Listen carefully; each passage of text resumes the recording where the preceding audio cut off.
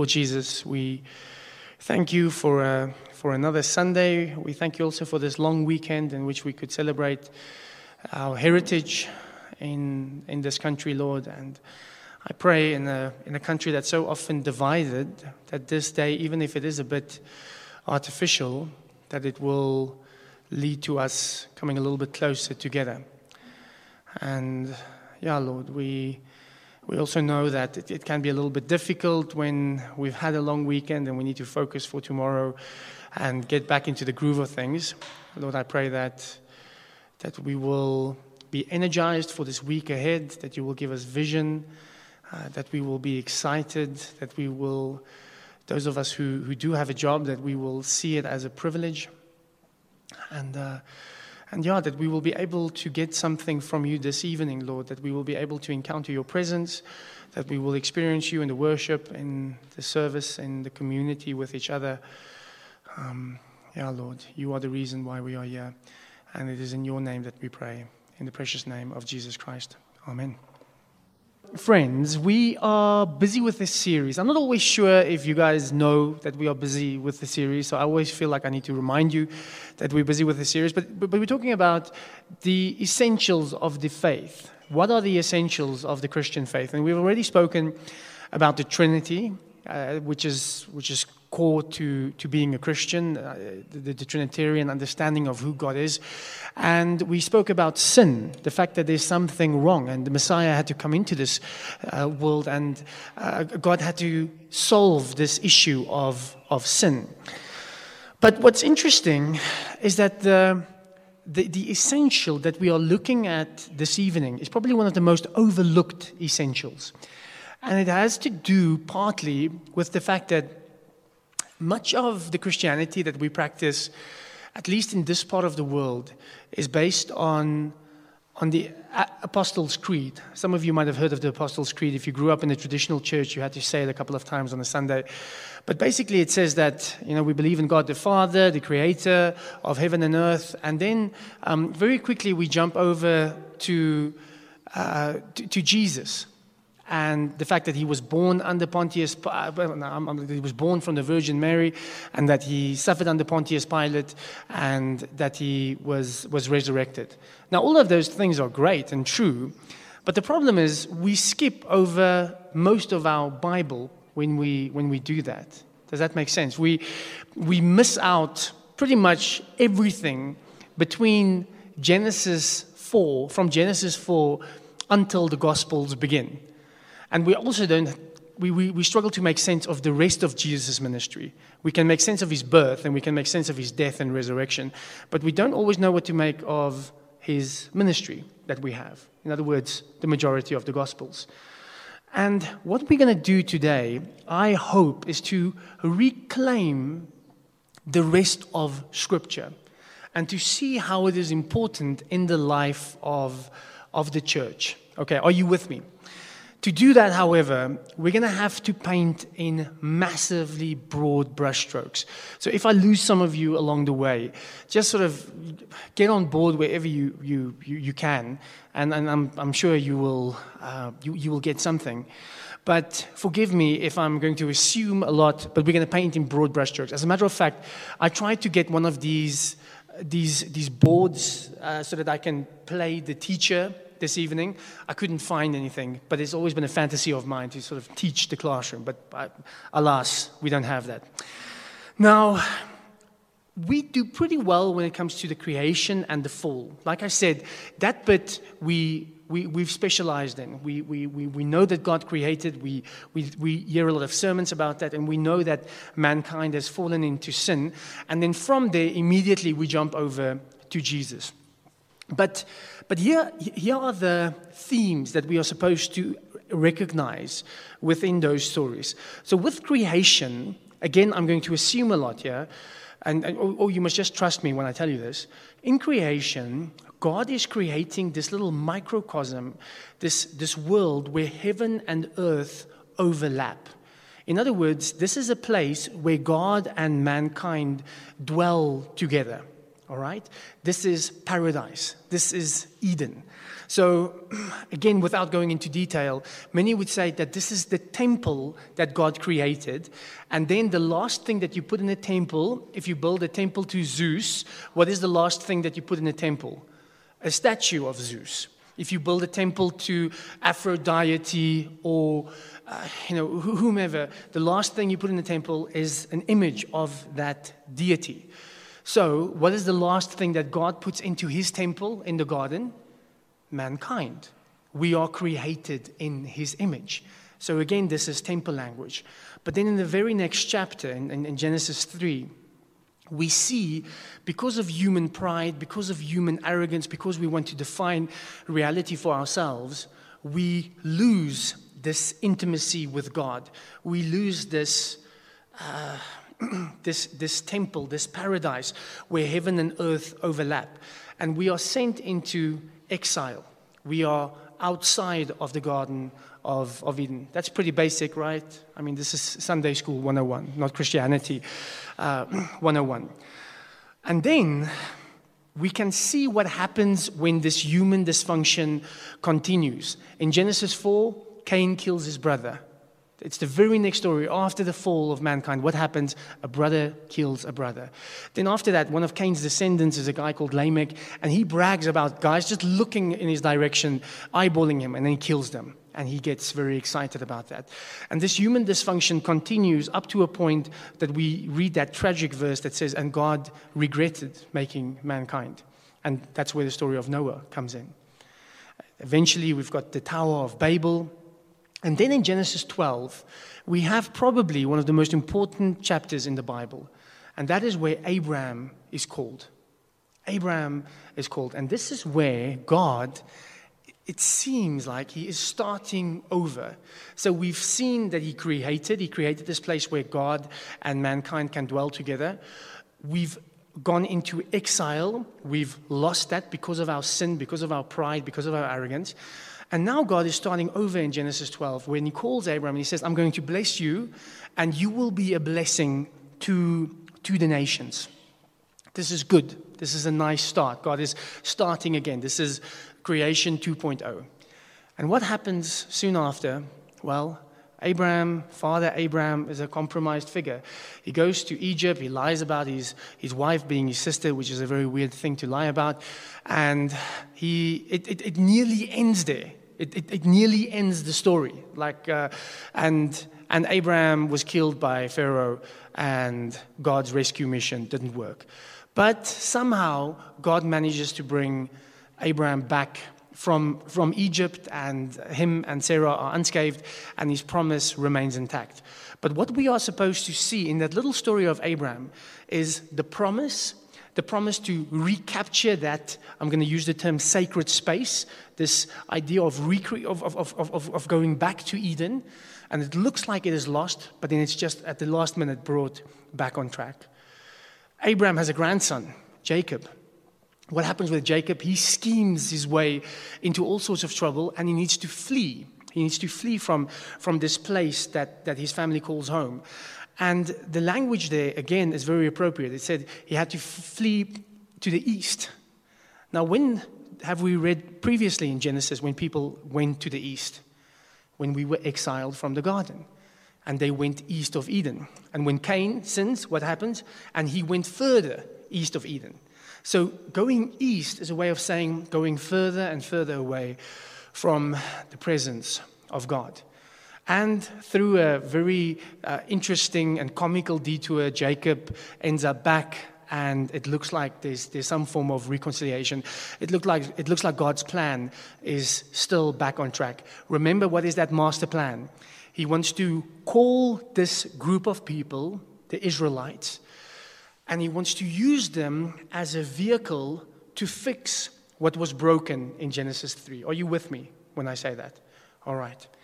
So eventually, not going into the details, they end up in Egypt.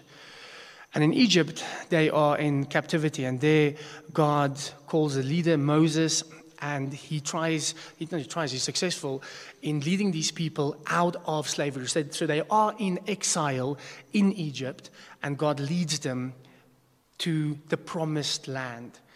And it's a very dodgy moral detour, if you know anything about the story of the Exodus. These guys, Moses is about to get the law from God, and then meanwhile, downstairs, these guys are making a golden calf, and things just go pear-shaped over and over again. But eventually, they get to the promised land. Is that the end of the story? Does it say, and they lived happily ever after? No. They came to the promised land by God's grace. But then, probably the high point in the Old Testament, in the story of Israel, is a king that emerged, King David, right? This is a king, a man after God's own heart. King David is now on the scene, and it really looks like King David is ruling in a way that is going to, I'm going to use the term, re-Edenize the world. Do you know what I mean when I say that? He is going to be the king who's going to with God's help, restore us back to that original design, that harmony that we had in the garden. But alas, he has a bit of success. He himself is a very compromised figure. And just 2 generations after David, something tragic happens, and that is the kingdom splits. So now you have a northern kingdom and you have a southern kingdom. The northern kingdom is called Israel, the southern kingdom called Judah, and they split. And it's this tragic story, but it just gets worse because the northern kingdom is now swallowed up by a very strong power of the day called the Assyrian Empire. A very vicious empire, their capital city, Nineveh.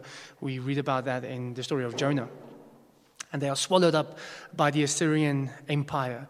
And it looks like God's mission has failed again. And in Judah, they are hanging on. And there's this wonderful, probably the best thing that they've kept intact all this time is the fact that God is dwelling with them, initially in the form of a tabernacle, but then in the form of Solomon's temple. And the temple is literally that place where heaven and earth overlaps, okay? This is the place where God and mankind convene. And it is the holiest place for any Jew, right? This is the presence of God with them. And it goes reasonably well. But eventually, we read in Ezekiel 10 that God leaves his temple. His spirit abandons the temple. And in beautiful and tragic imagery, we read about this in Ezekiel 10 as God abandons the temple. And what is the result of sin? What has been the result every time when people walk away from God? What has been the result thus far in this narrative that I sketched? Exile. In the garden, it was exile. It's always losing that space with God. And what happens? Yeah, in the round about 600 BC, the Babylonian Empire comes. And they swallow up the whole of Judah, the whole of that was left of Israel, and they take them back to Babylon, which was a tactic by these empires to sort of re-educate them there in their capital city so that they won't have this Jewish nationalistic sentiment, all right? So the temple is destroyed, God's presence is left, and there at the rivers of Babylon, the Jews mourn. They've lost their sacred space. They've lost their little bit of Eden. I mean, they've already lost most of Eden, but now they've lost the little bit of Eden that they had remaining, and it's very tragic. Are you guys with me so far? Okay. But although they lament and although they mourn there in Babylon, there's a king, a Syrian king, that allows them to go back.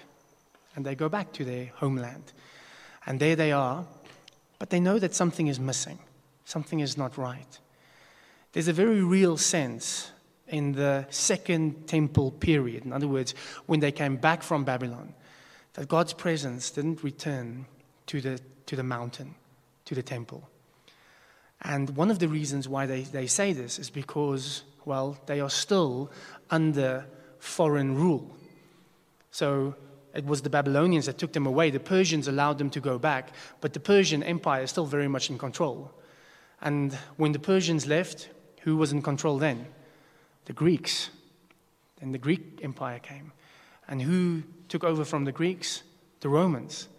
So for 400 years or so, they've been under foreign rule. So they feel like slaves in their own land. And there's a very real sense that they are still in exile.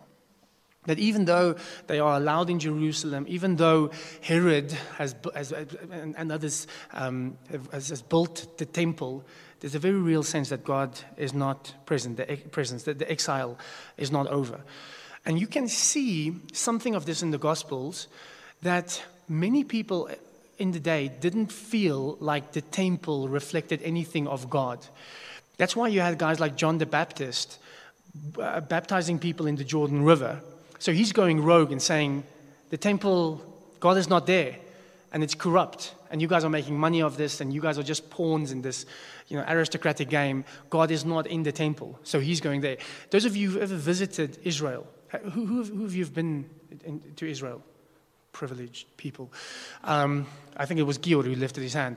So Gior, I don't want to point anybody out, but Gior, you might remember at Qumran. We were at Qumran. You had this Qumran sect, and there in the desert, you had these people who abandoned the temple, and there they tried to live and follow God because they thought that God didn't return to the temple, and the temple is corrupt. All right. So they thought that to a large extent they were still in exile.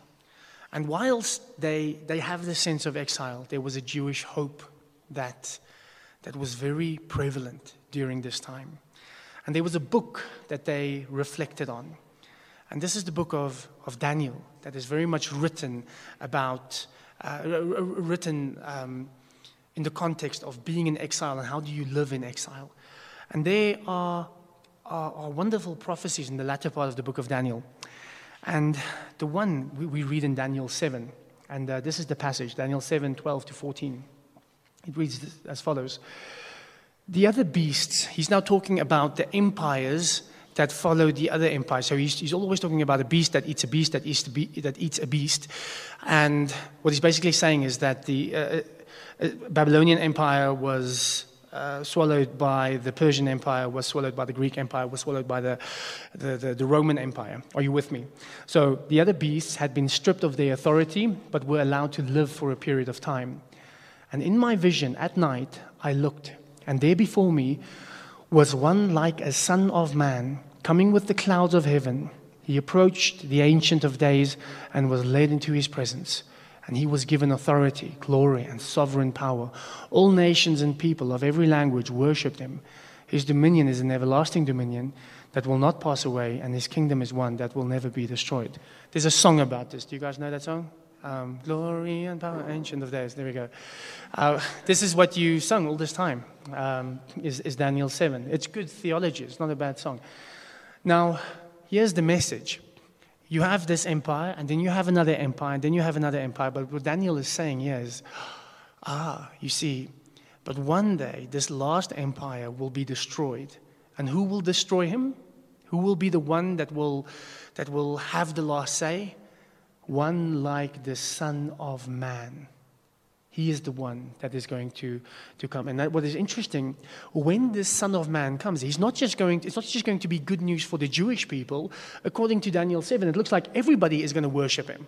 This is good news globally. Can you see this in Daniel 7? Okay. So this is the one thing that excited them, the Son of Man coming. But now many Jews said, but when will this happen? When will the Son of Man come? And we have to turn to Daniel 9 to see that. So in Daniel 9, they thought that they were going to be in exile in Babylon for 70 years. But then we read in Daniel 9, no one understands this from the time the word goes out to restore and rebuild Jerusalem until the anointed one, the ruler, comes. There will be 7 sevens and 62 sevens. It will be rebuilt with streets and a trench, but in times of trouble. So let me try and articulate that weird language right there. He's saying, we will be out of exile, not in 70 years. Although we returned from Babylon, we are still in exile because we've got all these foreign powers that is dominating us. But we will we will be released. The anointed one will come. Not 70 years after, but 70 times 7. 7 is a very holy letter in Hebrew. Is it numerology? Okay, the sort of number things. So 7 is a very important number. So what he's saying is that it's not going to be in 70 years. It's going to be in 770 years. So what's that math? What's 7 times 70? 490. Well done, Emmy. 490 years. And what will happen in 490 years? Well, the anointed one, you know what's another term for the anointed one? The Messiah, the Christ, will come, and we will take care of these powers. Now, here's the thing, friends. If the Babylonian exile ended around 500 BC, again, broad brushstrokes, and these people are counting 490 years after that, then we are sort of here in the time of Jesus. And during that time, there was a massive messianic expectation. So people had this anticipation. In the same way that we have prophecies today, right? There's always some guy who's doing the math. Oh, this is what is going on here, and this is when God will return, and then it happens, and then the world didn't end, and then they just recalculate, and then they do another prediction, and it's sort of this never-ending game. So people have been doing this forever. And they had this massive messianic expectation. Something is going to happen. The anointed one will finally fulfill Daniel's prophecy. This Son of Man will come and sort everything out. And what will happen then? Well, again, the Jewish hope. We need to understand the Jewish hope here. The first thing that will happen is God's presence will return to the temple. Remember, his presence was left the temple in Ezekiel 10. So, when God comes back, his presence will come back with it, and that's great news. Also, what can we expect of this anointed one? Well, he's the true king, friends. He is the David. He's going to be from the line of David. He will be this true king. He will be the Messiah. He will be the anointed one. So the true king will emerge. And we know that the Spirit of the Lord will rest on him, and we know that he will finally take Israel out of exile, out of captivity. And the very famous passage there is Isaiah 11. Not this one, but the next one. Isaiah 11. So this is what Isaiah 11 says. A shoot will come up from the stump of Jesse. Who's Jesse? Not an outside center for the box. Jesse is David's dad, okay? So a shoot will come up from the stump of Jesse. From his roots, a branch will bear fruit. The Spirit of the Lord will rest on him. I want you to remember that line. The Spirit of the Lord will rest on him. He will not judge by what he sees with his eyes or decide by what he hears with his ears, but with righteousness he will judge the needy. With justice he will give decisions for the poor of the earth. So this is the expectation. This king will be righteous. He will judge accordingly. And then it goes on and he says, and in that time the wolf will live with the lamb, the leopard will lie down with the goat, the calf and the lion and the yearling together, and the little child will lead them. The cow will feed with the bear, their young will lie down, and the lion will eat straw like the ox. And then it goes on, in that day the root of Jesse will stand as a banner for the people. The nations will rally to him, and his resting place will be glorious. In that day the Lord will reach out his hand a second time to reclaim the surviving remnant of his people from Assyria, from Lower Egypt, from Upper Egypt, from Cush, from Elam, from Babylonia, from Hamath, and from the islands of the Mediterranean. He will raise a banner for the nations and gather the exiles of Israel. He will assemble the scattered people of Judah from the four quarters of the earth. I want you to notice a couple of themes in this Isaiah passage. First of all, it's going to be a king from the line of Jesse. From the line of David, there will be a king. He will judge correctly, all right? So he will be a good king. And then we read about the exile will finally be over. Can you see that at the end it says, finally we will be brought back from exile. Finally the exile will be over. That's the one bit. And then the other thing is, we have this language of the bear that will eat with the cow, and it's very bizarre. But does that remind you of something? What does that language remind you of? Revelation, yes. No, you're right. But let's go back. Sort of the opposite of Revelation is? Where? There we go. You say it's so cool. The Garden of Eden. The Garden of Eden. So, what Isaiah is foreseeing here is Eden restored. When the Anointed One comes, he will take us out of exile, he will be a good king, and we will be back in Eden. Do you see those themes in this Isaiah 11? I know it's getting a little bit complicated, but are you somewhat with me? We can see that the Anointed One will be a good king. We know he comes from David. We know that he will bring the tribes from exile, and he will re-Edenize the world. That is what's going to happen. Okay, this was the Jewish hope. If we want to understand the Bible, we need to understand what all that bit in the middle is. And that is the Jewish Bible, the Hebrew Bible, right? Into the Gospels. And in Matthew 1, we read something. And when I say we read, I mean none of you have read it, which is a genealogy, right? So when we come to a genealogy, what do? We do the right thing and we skip it, okay? But if you pay close attention, there's a gem there. Remember, these guys were very, very smart, and they're trying to communicate truths to us that we cannot even begin to try and fathom. And then eventually, Matthew, he does us a favor, and he gives the following summary in Matthew 1, verse 17. He says, after giving us this genealogy, thus there were 14 generations in all, from Abraham to David, 14 from David to the exile to Babylon, and 14 from the exile to the Messiah. Okay, what's going on? 7 is a holy number in the Hebrew imagination. The only thing more holy than 7 is 7 times 2. That's 14. But how many 7s do you get between these moments? Thus, there were 14 generations from Abraham to David, 14 from David to the exile, 14 from the exile to the Messiah. 6. Okay, that's the correct answer. You have 6 7s. All right. Now for this, just park that for a second because we need to do this. What happens every 7th day in the life of a devout Jew? It's a Sabbath. He rests. What happens every 7 years in the life of a devout Jew? It's just not quite. It's the Sabbath year. So you need to leave. You need to leave the land, you need to allow it to rest, and you must rest from your work as well in the 7th year. And then what happens every 7 times 7? Jubilee. It's a year of Jubilee. What happens at the year of Jubilee? Well, you are supposed to allow your slaves to go free. God is not interested in any generational slavery. You are supposed to release people of their debt. And it is this great restart, which is 7 times 7. This is the year of Jubilee. Okay. So when Matthew is framing the beginning of his gospel, he says there were 7 generations, 7 generations, 7 generations, 7 generations, 7, 7. We are 6 sevens, and then he says, and now we are at the Messiah. What is he saying?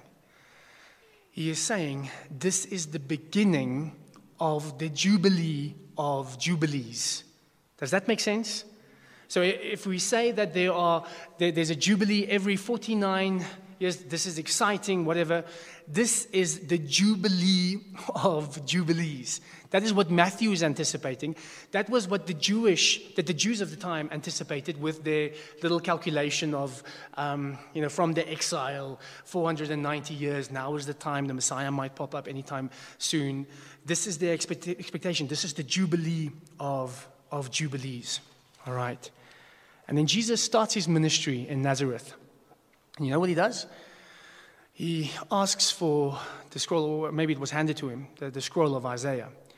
And on one Sabbath, he reads this. This comes from Luke 4, verse 16 to 21. Are you guys still with me? Okay. He reads this. He went to Nazareth, where he had been brought up, and on the Sabbath day he went into the synagogue, as was his custom. He stood up to read it, and the scroll of the prophet Isaiah was handed to him. Unrolling it, he found the place where it is written, "The Spirit of the Lord is on me, because he has anointed me to proclaim good news to the poor. He has sent me to proclaim freedom for the prisoners and the recovery of sight for the blind, to set the oppressed free, to proclaim the year of the Lord's favor." Then he rolled up the scroll, gave it back to the attendant, and sat down. The eyes of everyone in the synagogue were fastened on him. He began by saying to them, "Today, the scripture is fulfilled in your hearing." What is he saying there? This is the Jubilee. He reads this text and he says, this is where we are at now. Remember we heard this in, Daniel, one of Daniel's prophecies. The Spirit of the Lord will be on him. This is the type of language that you use for the anointed one, all right? Just stick there to, stick with, it was in Isaiah 11, yeah. It was in Isaiah 11, okay. Let's just go back to Luke. To Luke 4, there we go. The Spirit of the Lord is on me, and then he proclaims good news to the poor, all right? We again have that figure, that king figure that will judge rightly. And then he says, this is the year of the Lord. All right. He proclaims prisoners to freedom, and he says to proclaim the year of the Lord's favor. Jesus is proclaiming, he's saying, this is Jubilee. If you want to make sense of Jesus, you need to understand him within his Jewish context. He is the Jubilee of Jubilees. As a matter of fact, he is the personification of this Jubilee. When they celebrated Jubilee every 49 years, and I don't think they did a very good job, because for some reason humans are not very good at releasing people of their debt and of their slaves. But when they did it, they were imitating something of the personification of the Jubilee that will eventually come. This is what Jesus is claiming. So how will this Jubilee play out? How will this year of the Lord, what would it look like? All right? And for this, we have to make a bit of a jump. I'm going to ask this a few times. Are you guys still with me? Okay. So now we move to John 11, verse 48. All right. So Jesus has been busy with his ministry.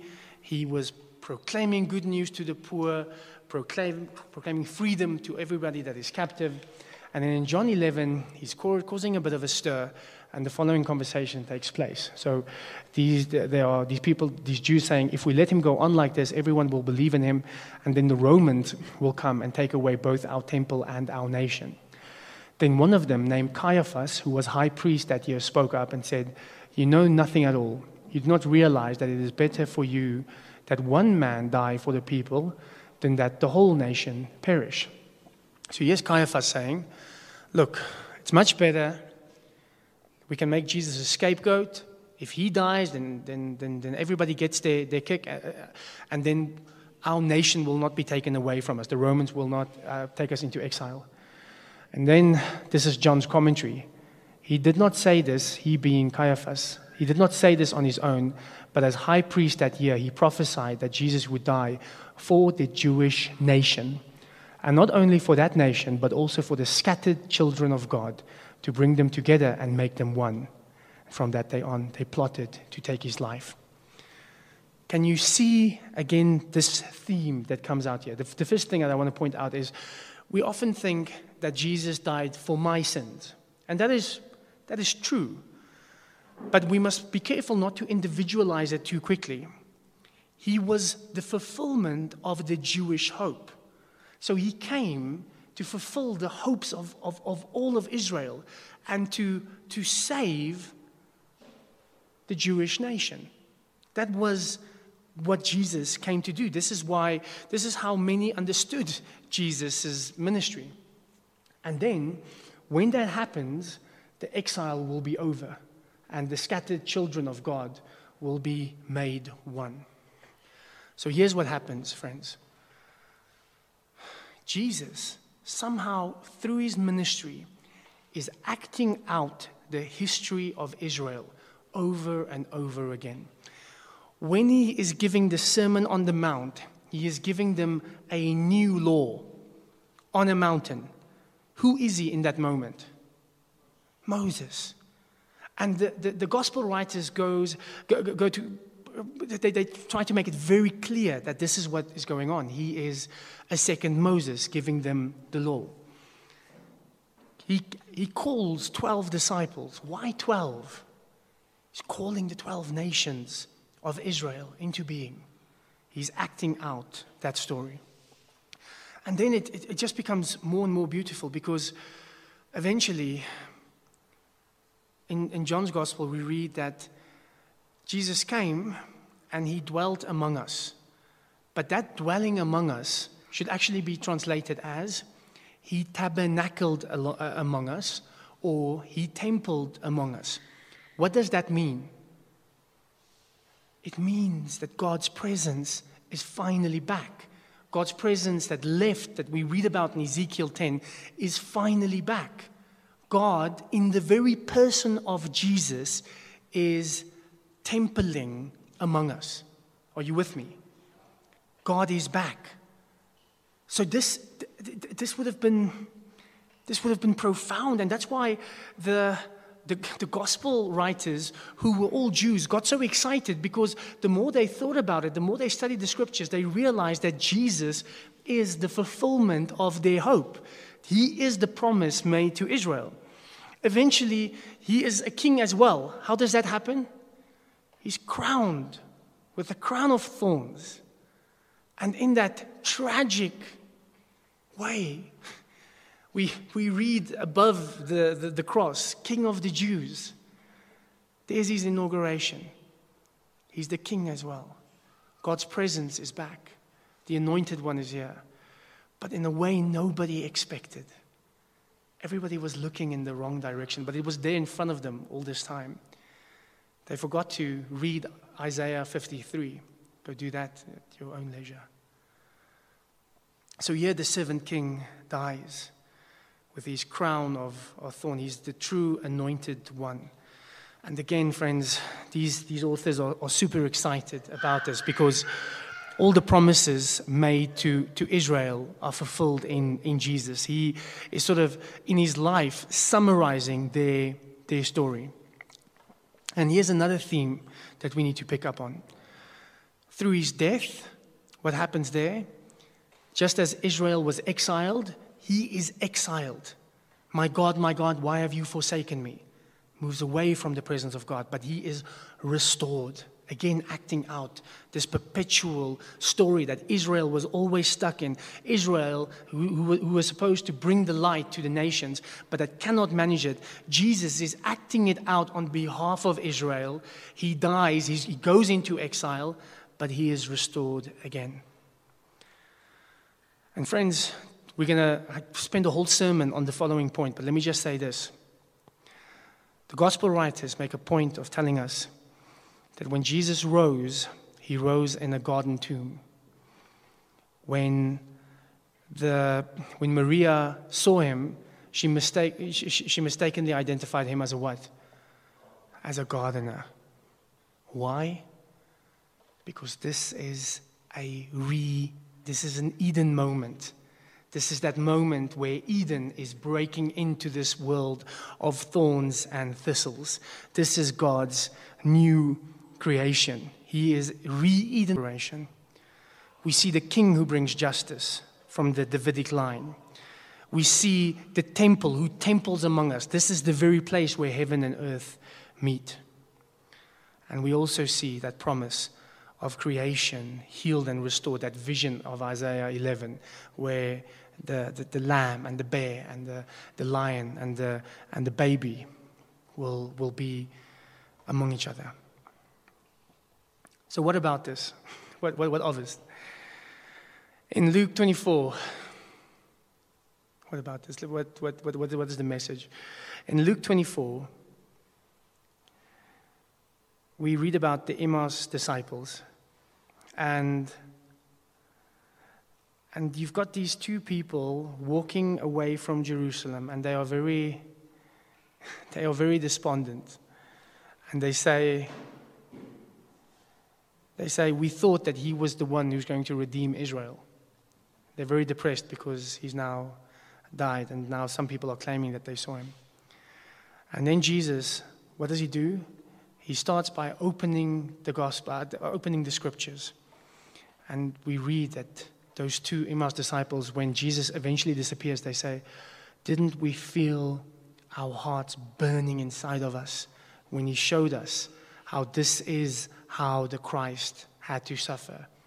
When they expanded on the scripture, when he expanded on the scripture and showed it to them. Because friends, eventually, this is the greatest story ever told.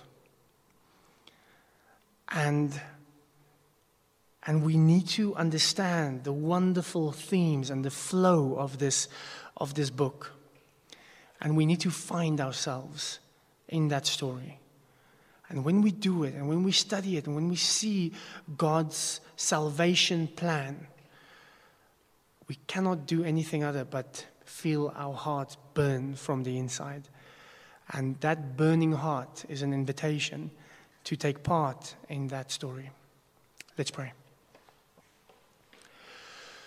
Lord Jesus, we thank you for this wonderful story of salvation, how you refuse to give up on our pride and arrogance and human dysfunction. And every time we send ourselves into exile, there's a rescue mission to begin again and to begin again.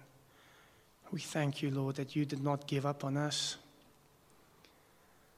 And that eventually where we failed to obey the law, failed to rule justly, failed to be a light to the nations, you are the one who comes and does it on our behalf, experience the exile on our behalf, and brings restoration, brings a new creation.